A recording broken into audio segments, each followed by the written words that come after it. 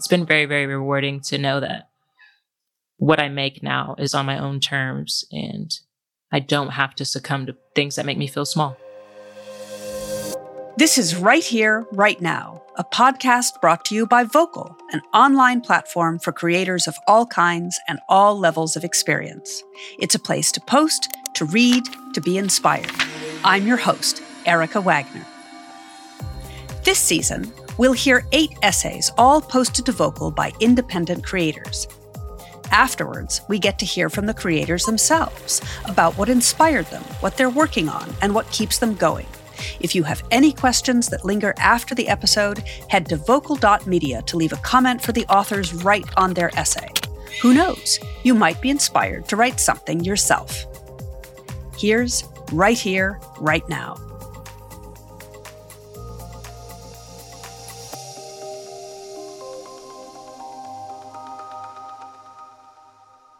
Taking the leap from what we know into that which we don't is a frightening prospect. That's what makes this next piece so tantalizing. In Why I'm Never Working a 9-to-5 Job Again, R.J. Wade takes us through her decision to work as a creative full-time. After the essay, we'll hear more from R.J. herself about just what that transition has looked like.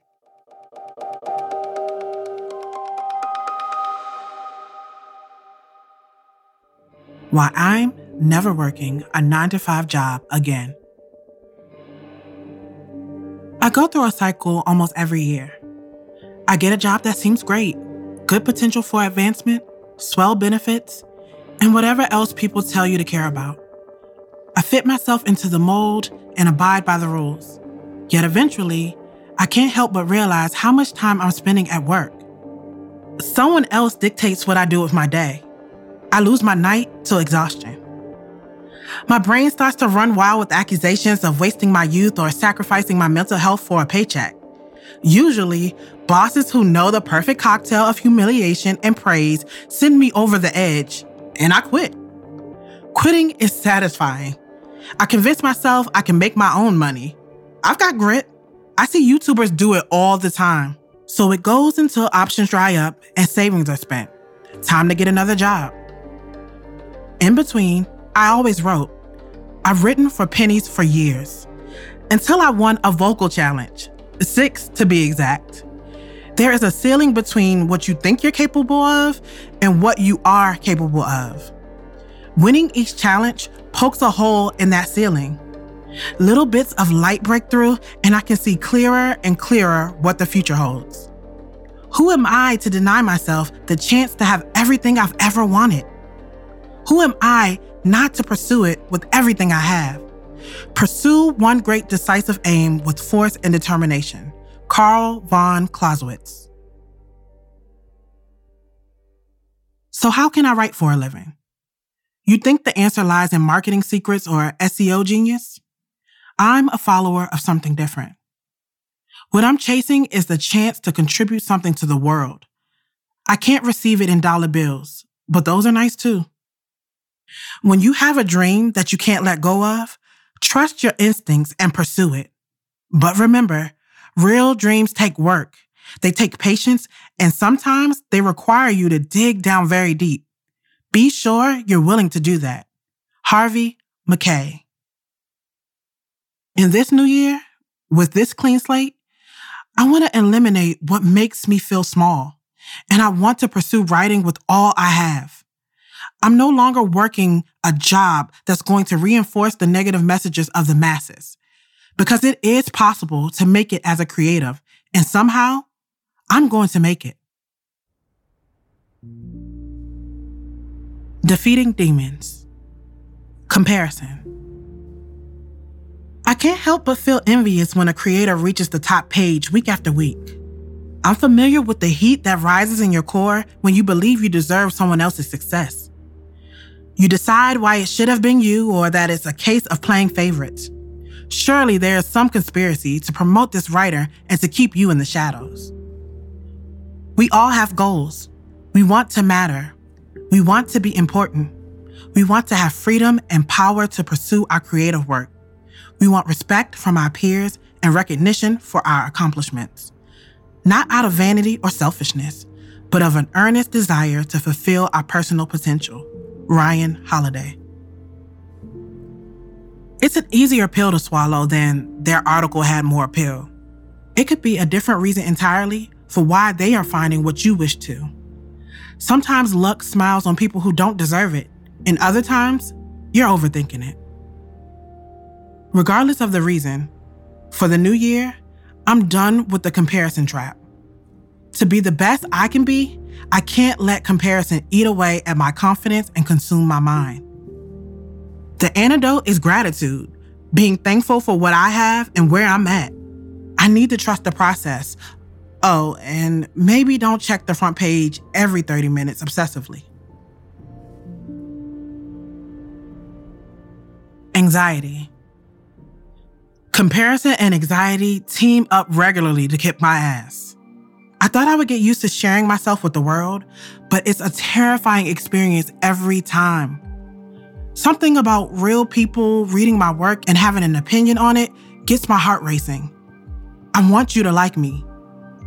It's unhealthy. Anxiety on its own makes my chest ache, keeping me disoriented and foggy. It makes me feel like a passenger in my own body and a spectator to what I do. I've learned 2 semi-cures for my anxiousness. 1, meditation. 2, boxing training. Both methods help me find a way to release my pent-up energy, but I have only a novice understanding of them. I'd like to improve my meditation practice by learning transcendental meditation. I've heard several entrepreneurs recommend it as a cure for overwhelm. Boxing training is a multifaceted mental and physical health approach. I get to release my negative energy and use it for something good. I plan to build upon my skills and start to spar later in the year. I want to eventually compete as well. I find that implementing challenges to overcome in my life helps build up my self-belief. Believe it to achieve it. It provides a real-world example of my willingness to learn and improve. I can see the results play from week to week. Boxing lays out a path that I can relate to writing. If I practice my jab for an hour one day and don't do it the next, I do little for myself. But if I practice my jab for 10 minutes every day, I will see a change. I will see a change. If I continue to be dedicated in my writing pursuit, putting out a few articles a week, I will start to see a change, and I have. Each article is a little money seed. Each one has the chance to grow. With the right combination of sun and water, it may turn huge and fruitful for years to come. Improving as a writer. I've always let an unspoken force write for me. I get an idea, sit down to write, and see what comes out. It's rarely good the first time, but there's writing on the page at least. I know how to improve my writing in the way of grammar and syntax. I can find those tips in a book. What I can't find is how to hone that unspoken force. How can I continue to refine that creative element that seems so intangible and mysterious? To me, it boils down to an old-fashioned game of good cop, bad cop. Creativity can't be stifled. It doesn't appear in perfect sentences of beautiful prose right out of the mind. You have to coax creativity out. Let her explore the idea and throw out whatever comes to her. With creativity, you have to be the good cop. Let her roam and play. Let her say whatever she wants to. After that unspoken force has said all it can, bid her goodbye and tell the good cop they can go too. For editing, you use the bad cop. Now you can be ruthless. Cut the redundant sentences, eliminate the fat. Separate yourself from that creative force. She's not perfect. It's your job to make sure that only the good parts remain. After a few sessions, I won't seem as crazy as I do now, and your work will improve. If you try to control the unspoken force, it'll be hard to fill the page. If you can't level with yourself and cut what doesn't work, you won't improve. It's a delicate tightrope walk that takes bravery and practice, one I still haven't mastered yet. Parting words. My wellness goals for the year are almost all internal positioning myself to be ready for success. a calm mind, 2 cops, and a healthy dose of gratitude. I'm putting it out into the universe that I'm not working any more jobs. Time is our only finite resource, and I can't allow myself to waste another second doing something I don't like. I never had a backup plan. I felt like if I had a backup plan, it was like saying to the universe that I didn't believe in myself. Kali Uchis. It's terrifying to take away your backup plan, but I don't want to give myself a safety net. To feel good inside, I have eliminated outside factors that are bringing me stress. I noticed that my job was a dark cloud over me, a constant reminder that I wasn't doing what I wanted to. I'm jumping off the cliff because the adventure is so much more fun than never trying. That was Why I'm Never Working a 9-to-5 Job Again by RJ Wade. When I sat down with RJ, she told me what exactly that switch from corporate to creative has looked like and what she's looking forward to.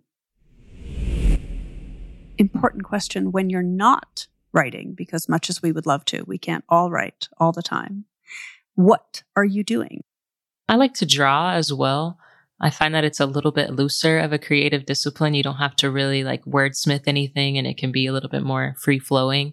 I still love movies and music. I like to take walks. I like to go out to eat. I like to play sports or watch sports. I think you have a cool Instagram account, if I'm not mistaken, which is called Writer Who Draws, and you share some of your artwork on there. Do you find that these two media complement each other?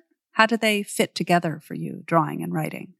I do find that they complement each other, but I feel like my art is very free form and kind of, what I consider to be not sloppy, but it's not technical because I don't have an artist background. I didn't go to art school or anything like that. So for my writing, I feel like I've spent so long refining how I write and what I say and how my voice is portrayed. And so that comes across a lot more technical and a little bit more rigid for me. And then my drawing is a lot more free form. I feel like it's a very different vibe. So I honestly try to keep them a little bit separate. I don't draw drawings for my articles, but they're both very, very close to my heart, but I feel like I use different parts of my brain.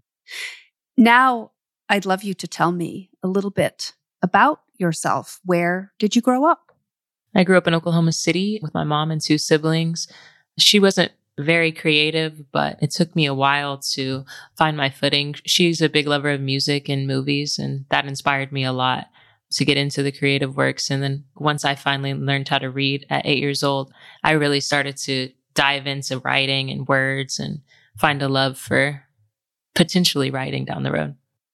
When you first got started in writing, maybe you don't remember the first thing that you ever wrote, but what was the first thing you wrote that was significant to you, where you thought, oh, I like doing this? I started out writing poetry. I wrote one about fear, the emotion, and I related it to several different things, a bear, stuff like that, darkness. And then my other poem that I wrote was about a girl running through a forest in the sunlight. I think even as a little kid, I was trying to capture the emotions that we all deal with in a way that isn't overtly just saying here is this, but what does fear feel like? What does being in the sun, what does happiness feel like? Warmth. So really, the way that I think about it when I'm writing is almost as an act of translation, that you have these sensations and you need to translate them to the page for the reader so they can feel them too, whether it's that sunshine, that warmth, or anything like that. Did you fall in love with writing right away, or was it a slower burn? No, it was right away, and it was full blown and passionate. When I would come home from elementary school, I would sit at the dining room table and just feverishly write on my notebook with a pen, just because the stories almost felt like they were just begging to come out. I could not. I would think about in class, oh, I'm so excited to go home and write the story that I just thought about. And through reading, a lot of my ideas would pop up from being inspired from certain artists. And so it was very, very, very passionate and very immediate. And as I've grown older, it's gotten a little bit less passionate. I'm out of the honeymoon phase with writing, but it's still a very visceral experience for me. I think perhaps, again, for me, that honeymoon phase fades a little bit because you realize that your commitment to it means it's hard work. You want to refine it. You want to make it the best that it can be. So it isn't just that youthful kind of putting it all out there on the page. You know, there's stuff to do once that's done. Right. I remember I used to just like word vomit all over the page. And, I was 9 or 10 years old, but one time I showed my dad a story and he was like, well, have you ever thought about using a comma? And I was like, oh, how dare you? I am writing a masterpiece here. You know where the commas go. But, as you go older, you realize the value of sentence structure. In your terrific piece for Vocal, you write that you had a sort of cycle of writing and then returning to full-time work.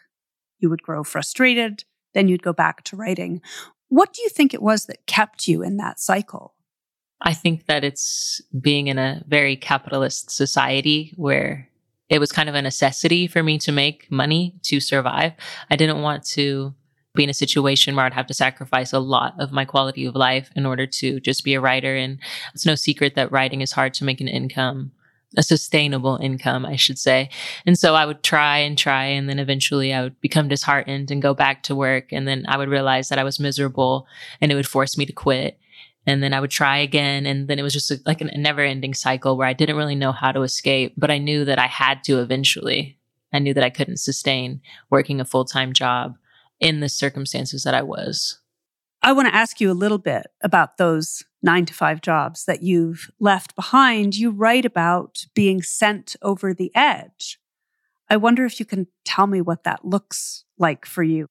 So I worked pretty much every job that you can think of. I did fast food, I did sales, I did retail, I did clerical, I did community outreach stuff, and none of it really felt like it was clicking. I didn't feel like my talents were being used. I didn't feel like I was growing.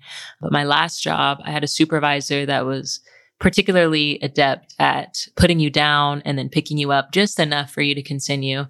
And it got to a point where I started to question myself. I started to question my own value. I didn't know which way to go, what was right, what was wrong. And so I had to step away. And I really do think it was one of the best decisions. There's a moment, and we've all had these, where it is a little bit like a revelation. You know what you have to do. Tell us about that moment.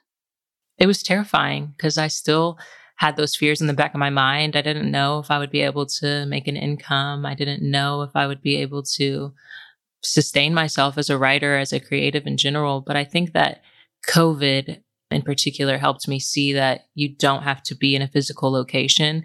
And a lot of people make remote work. I knew that although it was going to be scary and it was definitely going to be a challenge, I could not stay somewhere where I was literally miserable. Like I couldn't eat. I was getting headaches.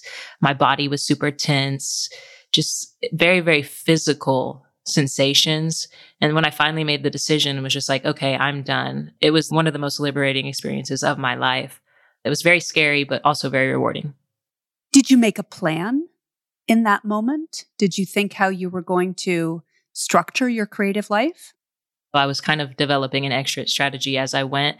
I think a lot of people, when they think like quit your 9-to-5 and start doing creative work, they think of it maybe as an immediate process.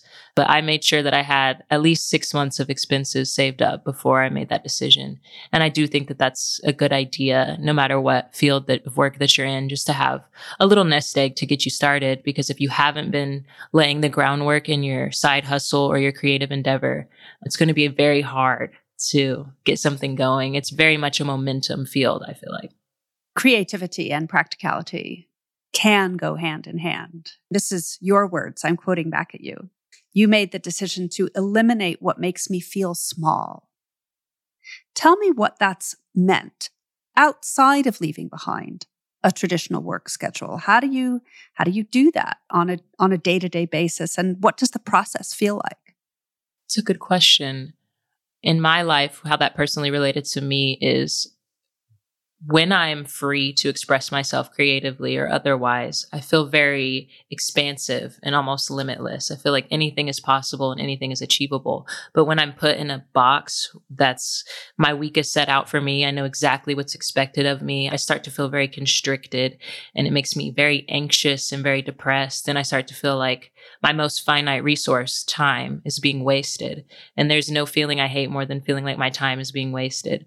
And in other ways, it could just be a relationship. It could be a parent. It could be a coworker. It could be a peer. It could be anyone who's making you feel small. But I think we all can relate to that feeling and can realize places in our life where people just, they may need to go so that you can become your true self and get a little bit more expansive. What's been easy to leave behind and what's been more difficult? I would say leaving the actual job was very easy. I have definitely quit my fair share of jobs, and that feeling when you're walking out and you know you're walking out for the very last time, it's easy. You don't have to think about anything. You're not thinking about rent being due the next month. You're just like, but tomorrow I do not have to get up and come here. But what's hard is I feel like personal areas of my life. For example, like my relationship with my father, I recently cut that relationship off. And that was very, very hard for me. One, because he deals with substance abuse, and I felt like cutting that relationship off was me not doing everything that I could to help him get help. But also, you're walking away from a relationship with your father who is still alive. And I know that a lot of people struggle losing their fathers, and I didn't want to cut that relationship off and feel like I was leaving something behind. But you have to realize that if something isn't feeding you, if something isn't helping you grow, or at least being conducive to a growing environment, you have to let it go. You're a founding member of Vocal, and we really value your regular contributions to the platform. In talking about some of the difficult experiences you've just been discussing, you write, "The antidote is gratitude, being thankful for what I have and where I'm at. I need to trust the process." What does it look like to trust the process? When I started, it was pretty much you post an article and it goes on the front page or it doesn't, and best of luck. And I remember getting to my first 100 reads. I remember getting to my first 1,000 reads. And that sensation is amazing, but it's so fleeting. So then I'm like, where's my 10,000 reads? Where's my 20,000 reads? Where's my 100,000 reads? But trusting the process just means allowing things to unfold, trusting that I am building momentum, trusting that I am pushing the ball down the hill, rolling the snowball in the snow, however you'd like to describe it. Just knowing that things will come as long as I'm consistent. I like Stoic philosophy a lot. And one of the philosophers mentions that you need to be thankful for what you have now because it was once one of the things that you wanted. And I think that that's very relatable. And I try to remember that where I am now is once a place that I dreamed about. And so I really, really try and stay grounded in that and trust that everything else will come as long as I'm still doing my best work and being patient and consistent. Do you have any tips, I guess I'd say, or pointers for our listeners so that they can practice that kind of trust? I really, really am a big proponent in just getting something on the page, looking at it, because there is bound to be something positive in the mix, even if it's only one sentence, even if it's only one word. And it really gives me a place to start from. And often I'll just write down my first draft, and it's very analytical. It's very just step by step or research based. And then I'll go through and I can rewrite certain sentences to sound more artistic than before. So if someone is struggling with trusting themselves and trusting the process, I do think that writing down in a journal or something like that, doing writing practice 10 minutes a day or so can just help you get in tune with your voice and maybe what you do really want to say that you're possibly ignoring because you're worried about being perfect. In the days when I was teaching, one of the things I would say to my students was that if you write something and you don't like it, you have more information. You know you want to do something different from that. So that's great. You have another path to walk down. It's not something that you have to see as negative. You know, it's an opening of another opportunity. So you have committed to life as a creative. How has that creative life been going? You say that you've got to coax creativity out, right? What does that mean for you? I'm a really big fan of meditation.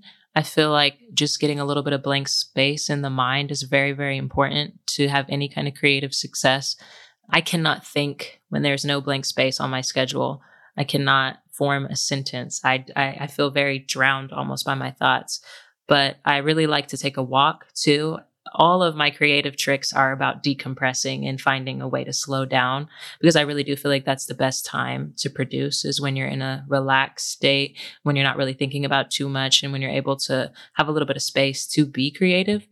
As far as how it's been being a creative for a year now, it waxes and wanes, it's not a consistent paycheck every 2 weeks. So it is kind of hard to adjust and figure out your budget and figure out your new way of living. Sometimes there's a lot, I feel like, sometimes your project comes up and you're getting paid and you're like, okay, this is awesome. And then, other times there's a slow month and you're like, oh, I don't know about this. But I haven't ever been in a situation where I have to go back and get another job. And so I count that as a success. And it's been very, very rewarding to know that what I make now is on my own terms and I don't have to succumb to things that make me feel small. If you are working a 9-to-5 that you really enjoy, there's nothing wrong with that. We wouldn't be here if people weren't working 9-to-5s. And so I'm very appreciative, and I wouldn't want anyone to feel like I am putting down those people. It just wasn't for me. I can't operate in a very rigid structure like that, but I do respect and value those people. So I just want to make sure that no one feels slighted by my comments. I think that's a great thing to say. And what we believe in on Vocal is everyone finding their own creative path. And RJ, you have demonstrated today a really fascinating one. And it's marvelous to hear your thoughts and your reflections about it. So I thank you so much for being a guest on our podcast.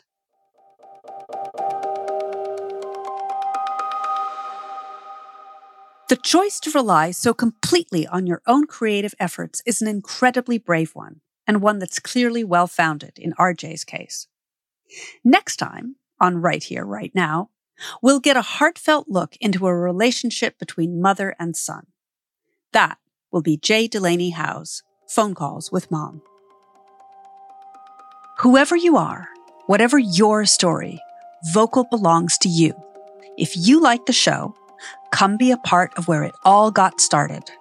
Join me and the rest of our brilliant creators on vocal.media, where you can post, read, and comment. If you like what you hear, join us for Season 2 of Right Here, Right Now, when we dive into stories from the Vocal Plus fiction anthology.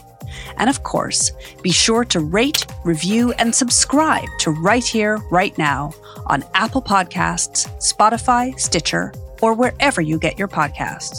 I'm Erica Wagner. Thanks for listening. Right Here, Right Now is produced by Vocal in partnership with Pod People. Special thanks to our production team, Jacob Fromer and Andrew Hurwitz, and the team at Pod People. Rachel King, Matt Sav, Amy Machado, Ashton Carter, Rebecca Chasson, Carter Wogan, and Morgan Foose.